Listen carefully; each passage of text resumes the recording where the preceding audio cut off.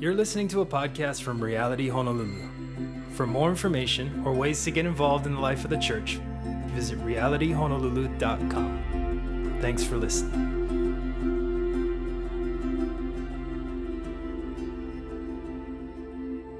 Welcome. Good to be with you guys, as always, to fellowship and dig into the word of the Lord. Why don't you turn with me to Mark chapter 14.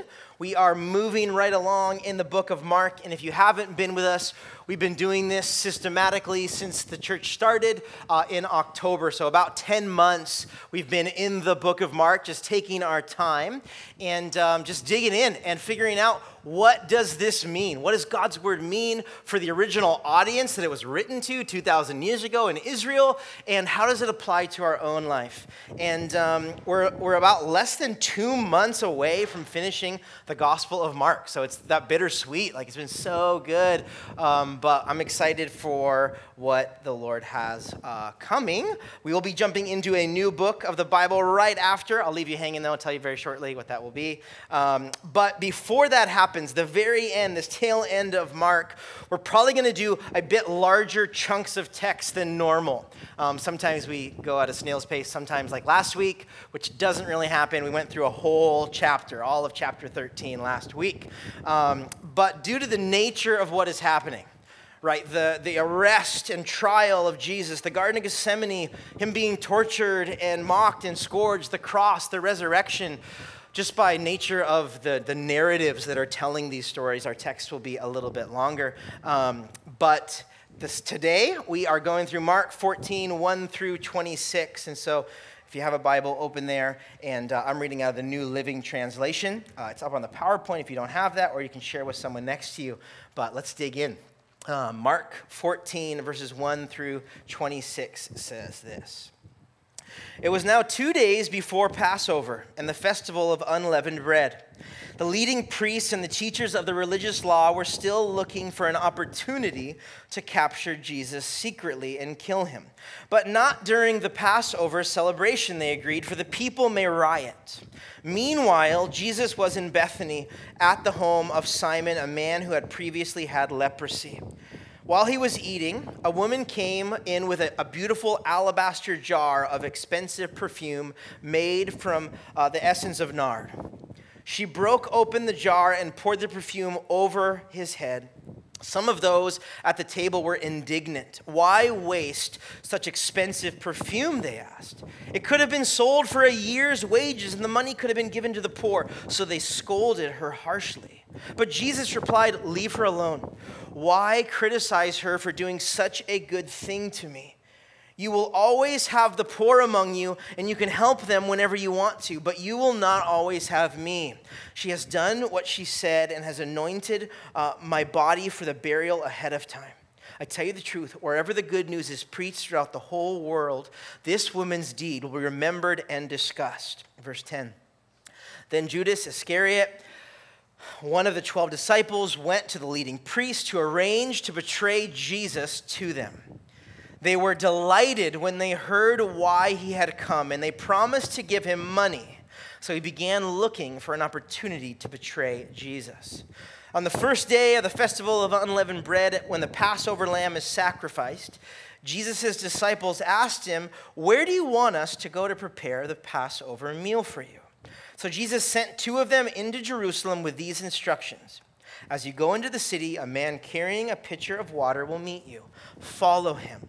As he enters, at the house he enters, say to the owner, 'The teacher asks, where is the guest room where I can eat the Passover meal with my disciples?' He will take you upstairs to a large room that is already set up. That is where you should prepare our meal." So the disciples went to the city and found everything just as Jesus had said, and they prepared the Passover meal there. In the evening, Jesus arrived with the 12. As they were at the table eating, Jesus said, "I tell you the truth, one of you eating with me here will betray me." Greatly distressed, each one of them asked in turn, "Am I the one?" He replied, "It is one of you 12 who is eating from this bowl with me. For the Son of Man must die, as the Scripture declared long ago, but how terrible it will be for the one who betrays him. It will be far better for that man if he had never been born." As they were eating, Jesus took some of the bread and he blessed it, and he broke it in pieces, and he gave it to the disciples, saying, "Take it, for this is my body." And he took a cup of wine, and he gave thanks to God for it, and he gave it to them, and they all drank from it. And he said to them, "This is my blood, which confirms the covenant between God and his people. It is poured out as a sacrifice for many. I tell you the truth, I will not drink wine again until the day I drink it in the new in the kingdom of God." Then they sang a hymn and went out to the Mount of Olives. This is the word of the Lord. Let's pray. God, we thank you for this text that you have us in this morning. We thank you, Lord, that you desire to speak to us through it. You desire to explain it to us. And Holy Spirit, we ask that you would do that you would use me as your mouthpiece to communicate these truths, that you would give us great understanding of not only what they mean, but how they apply to us. And so, God, would you help us this morning? Holy Spirit, we say yes and amen to all that you want to do. We want to be a people that are changed by the Spirit of God into the image of Christ. And so, God, we just say that this is about you today, that you're on the throne, that you're King Jesus, that you are the Passover lamb that took away the sins of the world, and that's why we gather. We love you, Lord, and we pray these things in Jesus' name. Amen.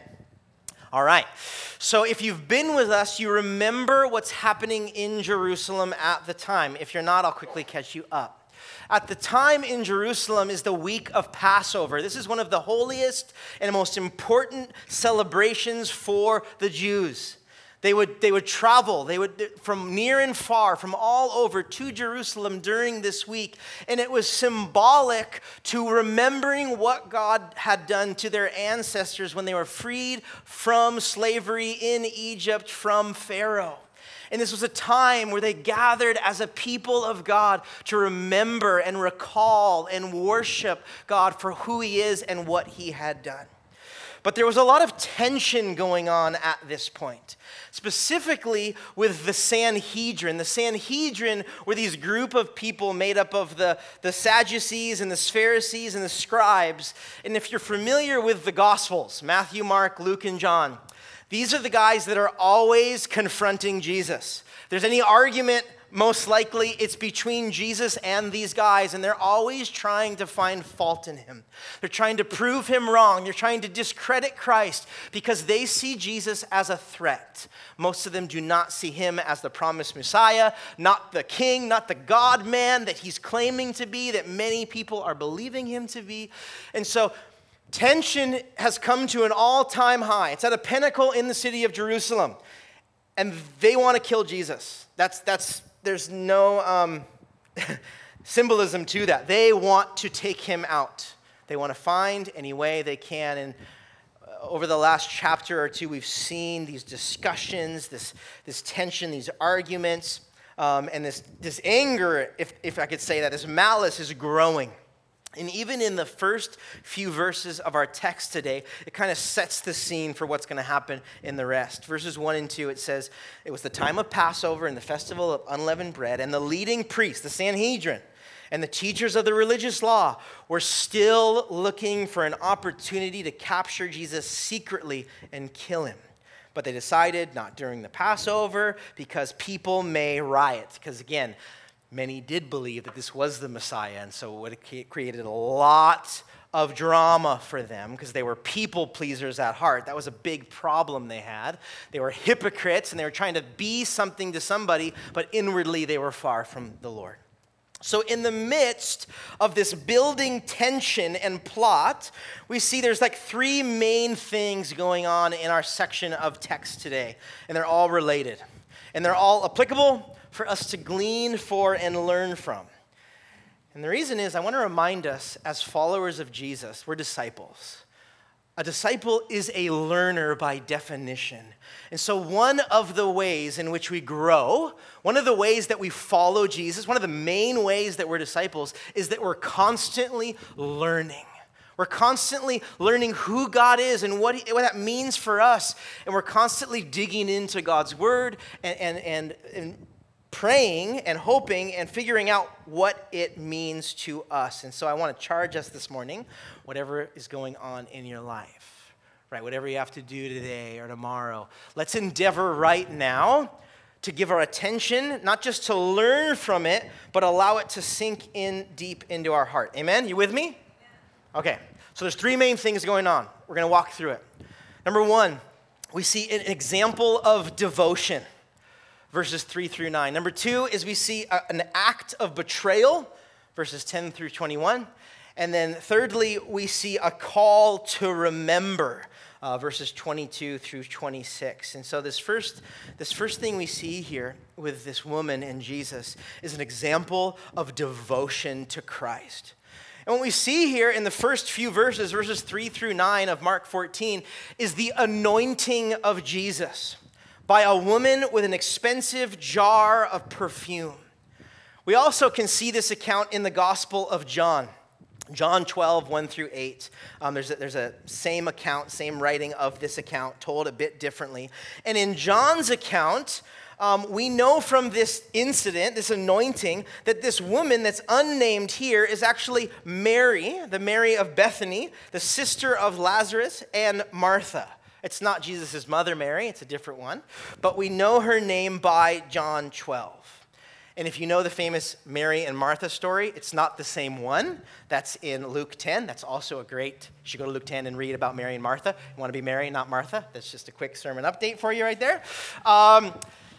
That's not the story we're talking about, but it is the same person. Mary is the brother of Lazarus. Lazarus raised from the dead. That's the Mary we see here anointing Jesus. And in what was one of the most tense times in all of history, right, for Jesus and Jerusalem, all that's going on leading up to the crucifixion, we see this solemn moment where this woman named Mary stops for a moment and honors her Jesus. In the midst of everything going on, and she was busy and she could do all these things, there's this solemn moment we get here in verses 3 through 9 where this woman named Mary stops and honors Jesus. And she does it because she is a believer. She knows what's about to happen, and she has believed in him. She has trusted his word that he is going to die. And so what he's doing by anointing him is not only recognizing him as God, right? He's the king coming into Jerusalem. This is the Messiah. We need to honor him. We need to stop all that's happening. We need to anoint him with oil. And that was very customary to a king or someone with authority. Mary said we need to stop and do this. Not only that, but it was also culturally normal to prepare someone for death in this way. If someone was about to die, they would anoint them with oil. That was one of the last things that you would do to someone. And so simultaneously, Mary is declaring that Jesus is who he said he was in front of all the mockers and all the oppressors and everyone that did not believe. This woman, Mary, stopped and she declared that he was God, and she actually was preparing him for what was coming by anointing him as well. And in this moment of her anointing and honoring and preparing him, some in the room, even Jesus' own disciples, were not stoked with what was happening. They actually spoke up, and they were really offended and angry that Mary would be wasting this expensive bottle of perfume on Jesus. And there's this whole interaction of kind of arguing and saying, why would you do this? Why don't you give it to the poor? And what's interesting is that in Mark, we don't know which one of the disciples kind of says this. We don't get that. But in John chapter 12, we do. And guess who it is? Judas. Judas, which we'll see in a few minutes, the one that's going to betray, I'll give it away for a second, if you didn't already know, the one that's going to betray Jesus, he's caught up with how much this perfume cost. And the only reason why we know that this perfume is actually as much as a year's wage, so a lot of money, is that Judas is concerned about it. Judas is concerned what's being wasted in his mind by the anointing of Jesus. And they complain and they try to be spiritual, and we could have used the money to give to the poor. And Jesus responds and he acknowledges Mary's deed. And he says that in the midst of the gospel going forth into all the world, this deed that Mary did to me will always be remembered. He marks it as this pure moment of worship and devotion that Mary does to him. And he says it'll always be remembered. And in essence, bringing what is most valuable to you or to the world to Jesus and giving it to him because he's worth it is worship. That's what worship is. And I want to speak to that for a moment. When we worship, literally the word means to give worth to something. Worthship. It's worth worshiping. Right? The thing that I'm praising or talking about or singing about has so much worth and value that I'm going to praise it. By definition, worship is what Mary is doing in a very tangible, practical way. She's bringing what is most valuable in the world's eyes to her king, and she's saying, you are better. You are worth more than anything this world can offer, and I'm going to lay it at your feet because you're God. When we worship, whether that's musically like we just did, or when we do it in our lives. Because if you didn't know, musical worship that happened on Sunday is not the only way that we can worship the Lord or should worship the Lord. Specifically, Romans 12, 1 and 2 would speak of a lifestyle of worship. We can and ought to worship Jesus with every aspect of our lives.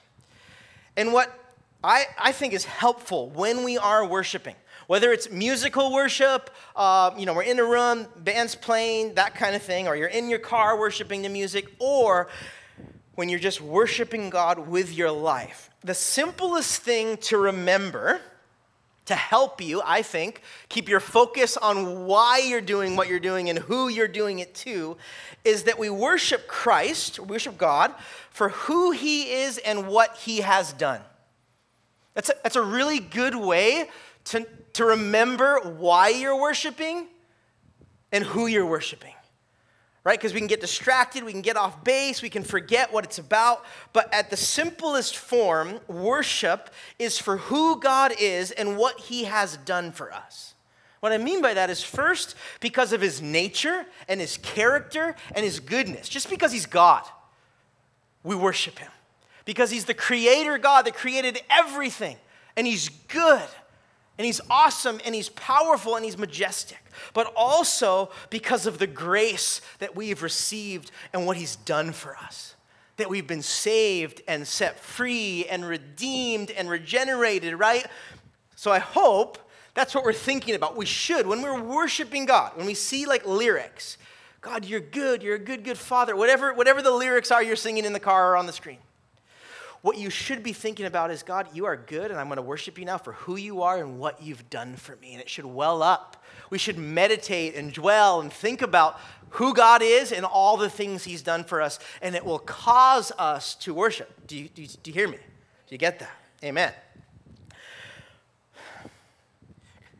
What is so telling of Mary's heart here is her pure and undivided devotion to Jesus, and this is what I mean by that. She worships him by anointing him with oil. And she isn't doing it for what she can get from him. She doesn't give him, anoint him, and then, Jesus, can I get something for that? She doesn't ask him something and then anoint him. There's nothing that she wants from him in that moment. And also, it's not because she's received anything from him at all. She is anointing or worshiping him because he's God. Just the fact that he's majestic and glorious and he's good, she's worshiping him. That's what she's doing. She's literally just being with Jesus, acknowledging him for who he is. And if there's anything that we can do is we need to learn from Mary here Oh, what a lesson it is to learn how to love the Lord. See, the thing is our relationship with Jesus isn't supposed to be solely filled with what we can get or even how we can serve him. We make it about those things sometimes, right? When we pray, when we worship, we're always asking, God, I need this. God, give me this. That's not bad that we do that, but that's not at the core of why we worship. That's not the core of why we love the Lord. And also, sometimes I think those of us can think, well, if I serve the Lord, if I do stuff for the Lord, that's how I love him. Yes, that's part of it. Yes, it's good to obey him, and yes, it's good to do things for him and serve him, sure. But at the core of it, the core is just being with Jesus in worship for all of eternity. That's like what we're going to be doing anyway. It's not going to be about what we can get from him or what he did for him. That's going to be in the past. We're going to be with him all of eternity. And you know why we're worshiping forever? Because he's that good. Like in his character, like who God is. The God of the Bible, Yahweh Elohim, studied a few weeks ago. Creator God, the God that sent his son to save humanity, that God in heaven. We're going to be worshiping for eternity because just strictly out of his goodness. And we see here in a very tangible way, Mary is doing this. She's not worshiping God for what she can get from him or what he's even done for her, but just because of who God is. Amen? Secondly, we see it turns very abruptly. This sweet moment turns into an act of betrayal, verses 10 through 21. And what happens is that it's Passover, and so it was traditionally, what you did was you had a Passover meal.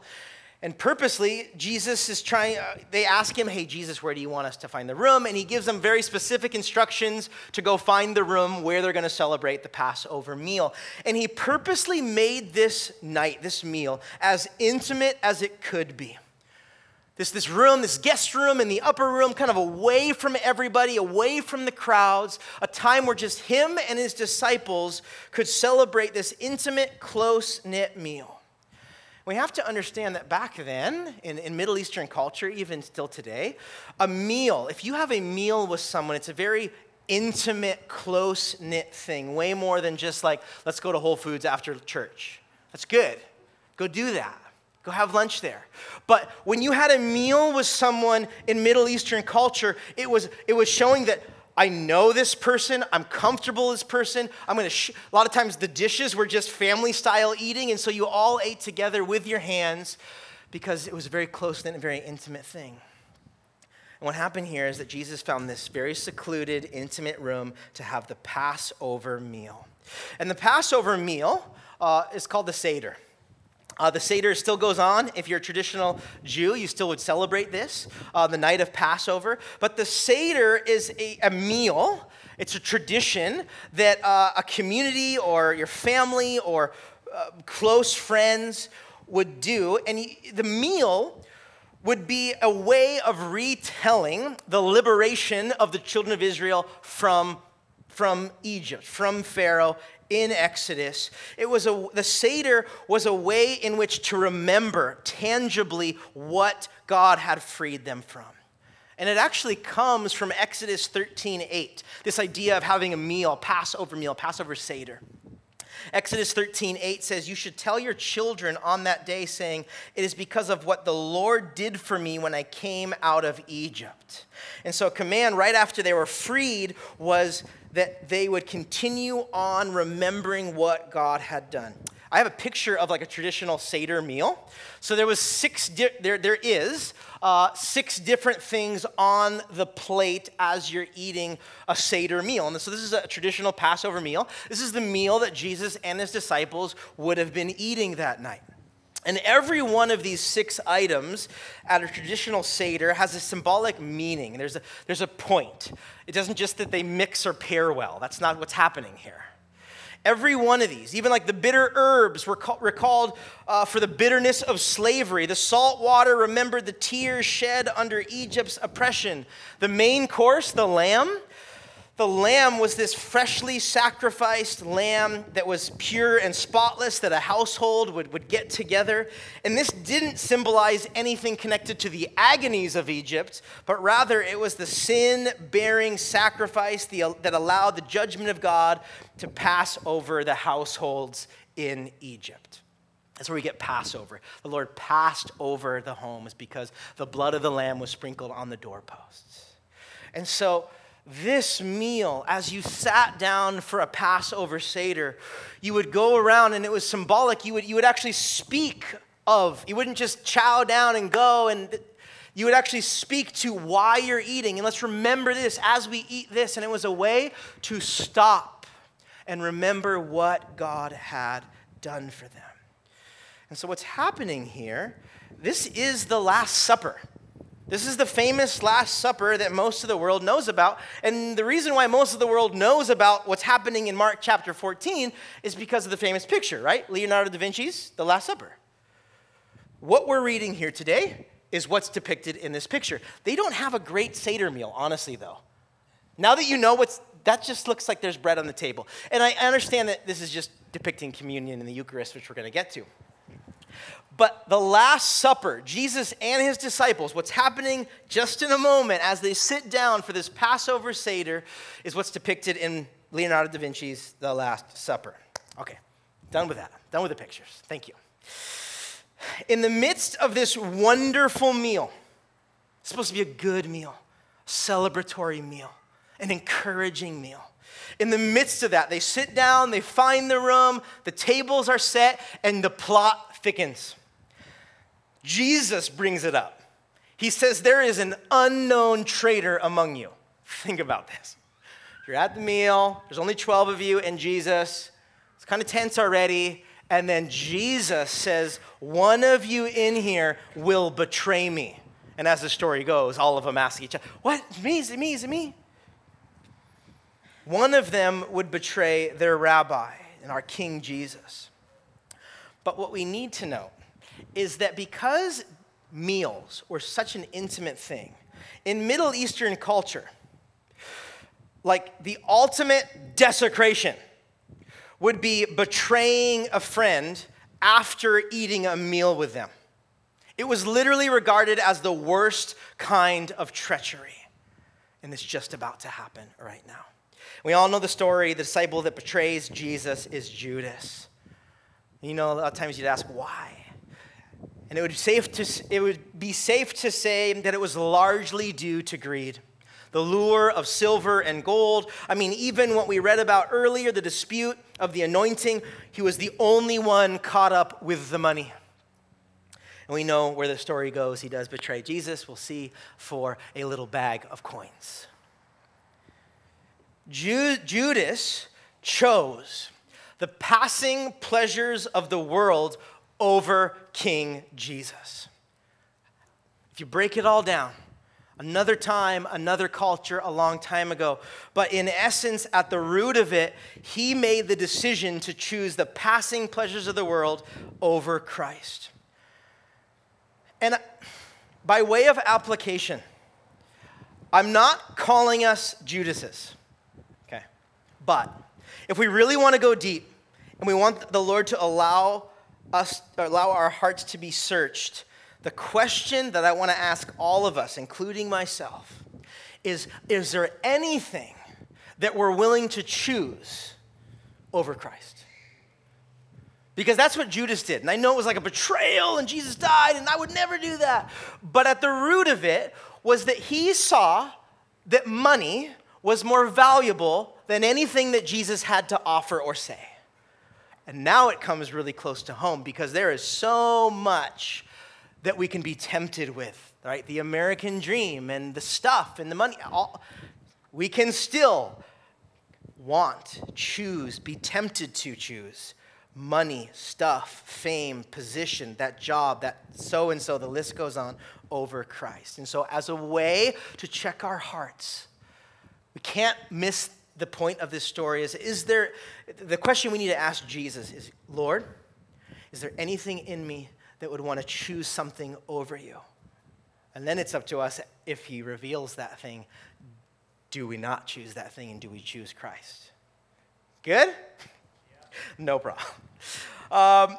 And lastly, what we see here is at the same table, after the call of the betrayer happens, Jesus calls them to remember. So in verses 22 through 26, during the Passover Seder, during the Passover meal, normally you would say something about each food, which I already said, what it meant and what it remembered in light of the Passover in Exodus. But Jesus does not do this. Jesus didn't give the normal explanation of the meaning of each of the foods on the plate. He reinterpreted them in himself. And the focus was no longer on the suffering of Israel in Egypt, but on the sin-bearing suffering of Jesus on their behalf. Do you see that? Again, it's sometimes hard to understand the significance of it because we're not a Jew 2,000 years ago in the room and in our culture and our ancestors and all that we had done every year. But if you can for a second, put yourself in their shoes, you can see the significance of what Jesus is doing. He's now referring to himself as the Lamb of God that would take away the sins of the world. No longer are we remembering the lamb that was slain in Egypt that took away this, that freed us from God's judgment. Now I am the perfect lamb, the Son of God, that in a day's time is going to be killed and sacrificed and take the wrath of God so that you don't have to. This is what he's saying here. And no mere man can ever institute like this new covenant between God and man. The only one is Jesus here because he's the God-man. He has the authority to establish this new covenant he speaks of, sealed with his own blood, even as the old covenant was sealed with blood in Exodus 24. He's making parallels. You know the Exodus, you know the Passover, you know the old covenant. I am the new covenant. By saying these things, Jesus was now connecting what God had done and what he's doing. And it would change history forever. He was using the traditional Passover story to connect the new Passover, which was him dying as the pure, spotless lamb to take the judgment of God on himself for all of humanity. And the Last Supper with these words is where Jesus institutes communion. You may be familiar with it as the Eucharist or the bread and the cup, what we have over here every Sunday. This is what Jesus is instituting here. And so when we take communion, it isn't just something that the church made up. It's something that Jesus told us to do. One commentator said it this way of what Jesus was saying. He said, "This is the Passover of the Lord." With these words, the Jewish people celebrate the miraculous intervention of God when he brought the people out of Israel, out of slavery in Egypt, to a new freedom in the land flowing with milk and honey. And he's speaking of Jesus' words that he just spoke. With these words, Christians celebrate the new Passover, the death and resurrection of Jesus, which has liberated us from our slavery to sin and given us a new freedom, the freedom of the children of God. These two events are intimately connected. And he's talking about the old Passover and the new Passover, the old covenant and the new covenant. In Luke's account, in Luke 22 of this same Last Supper communion, we see Jesus add that as often as we do this, as often as we take the bread and the cup and we take communion, we are to do it in remembrance of him. Communion is about Jesus. Yes, it's a very religious practice and tradition, but it's not supposed to be about the stuff. The stuff is supposed to signify what Jesus did for us on the cross. And so he takes the bread and he says, anytime you do this, anytime you take the bread and you break it, that's my body that was broken for you. And anytime you take the cup, we don't have wine, we have juice, sorry. That's juice today. Anytime you take the bread and you take the juice, take the wine, and you drink it, that is remembering my blood that was spilt for you, that gave you new life. As often as you do it in remembrance of me. Communion is a very special, very meaningful, Jesus-instituted practice that we as believers should do and do often. That's why we have it every single Sunday. And so in worship, in the context of worship, you can come before God on your own to take and remember what he did for you. And as you do it, it isn't just to do it, and your friend or your spouse got up and did it. When you do it, the point is to meditate upon what it means and say, God, your body was broken and your blood was spilt so that I can live. You took my sin and you gave me your life. And now before God, I'm made righteous and holy, and you call me saint and you don't call me sinner anymore. That's what communion is. That's what it's for. And doesn't it remind you of the posture of Mary at the beginning of the text? That it just was all about Jesus. Didn't matter how much it cost. He was worth it. Didn't matter what was going on in Jerusalem. It was time to be with Jesus. And if there's a reminder that we can take from today, that it's all about Jesus.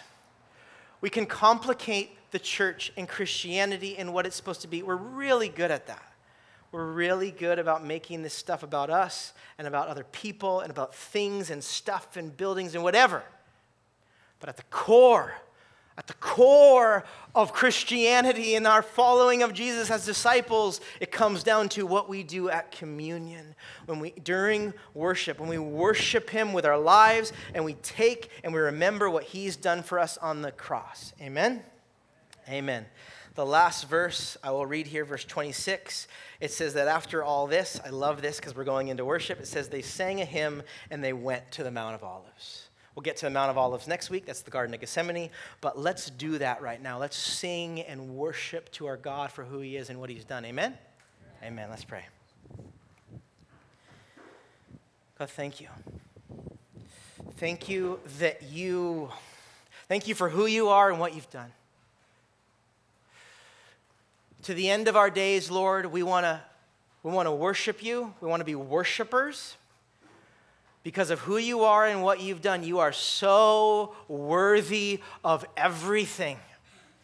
As we sing these songs, as we declare your goodness, God, you're worthy of it all. You get all the credit, you get all the honor and all the glory. It's not about us, it's about you. And to your name be the glory.